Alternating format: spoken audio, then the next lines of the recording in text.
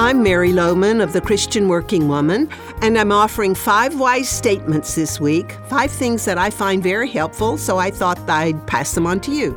This is one I heard in a sermon recently, and it's quite simple. You'll probably find it unimpressive, but think about it. The preacher said, "It's no sacrifice when you get more than you give." He referred to this passage from Matthew 16, where Jesus said to his disciples, "Whoever wants to be my disciple must deny themselves and take up their cross and follow me. For whoever wants to save their life will lose it, but whoever loses their life for me will find it." You know, Jesus always made it clear that there's a price to pay to follow him.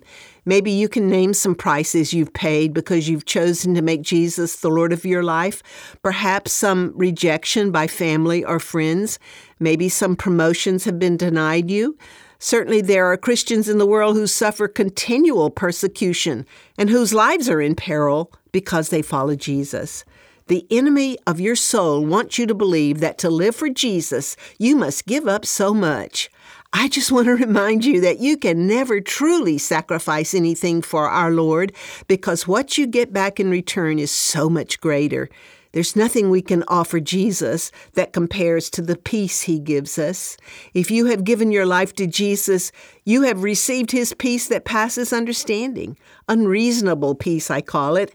And then there's hope, eternal hope, full assurance that you will spend eternity with our Lord. Nothing you could ever give to Jesus could match this sure knowledge that your future is secure. And joy, how could you ever put a price tag on that inward joy that comes from knowing Jesus?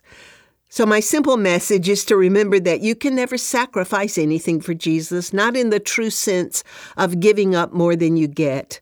That's because any little or big thing you may give up for Jesus is overwhelmingly repaid with the gifts he gives you in exchange. Remember, you can't call it a sacrifice if you get more than you give. I want to remind you that we have a special 8-day Easter reading plan just to help you get prepared for Easter and get your heart ready for this most important day as we celebrate the resurrection.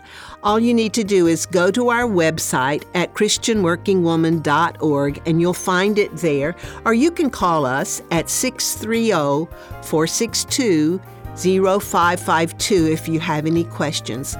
We just want to help you get your heart prepared for Easter.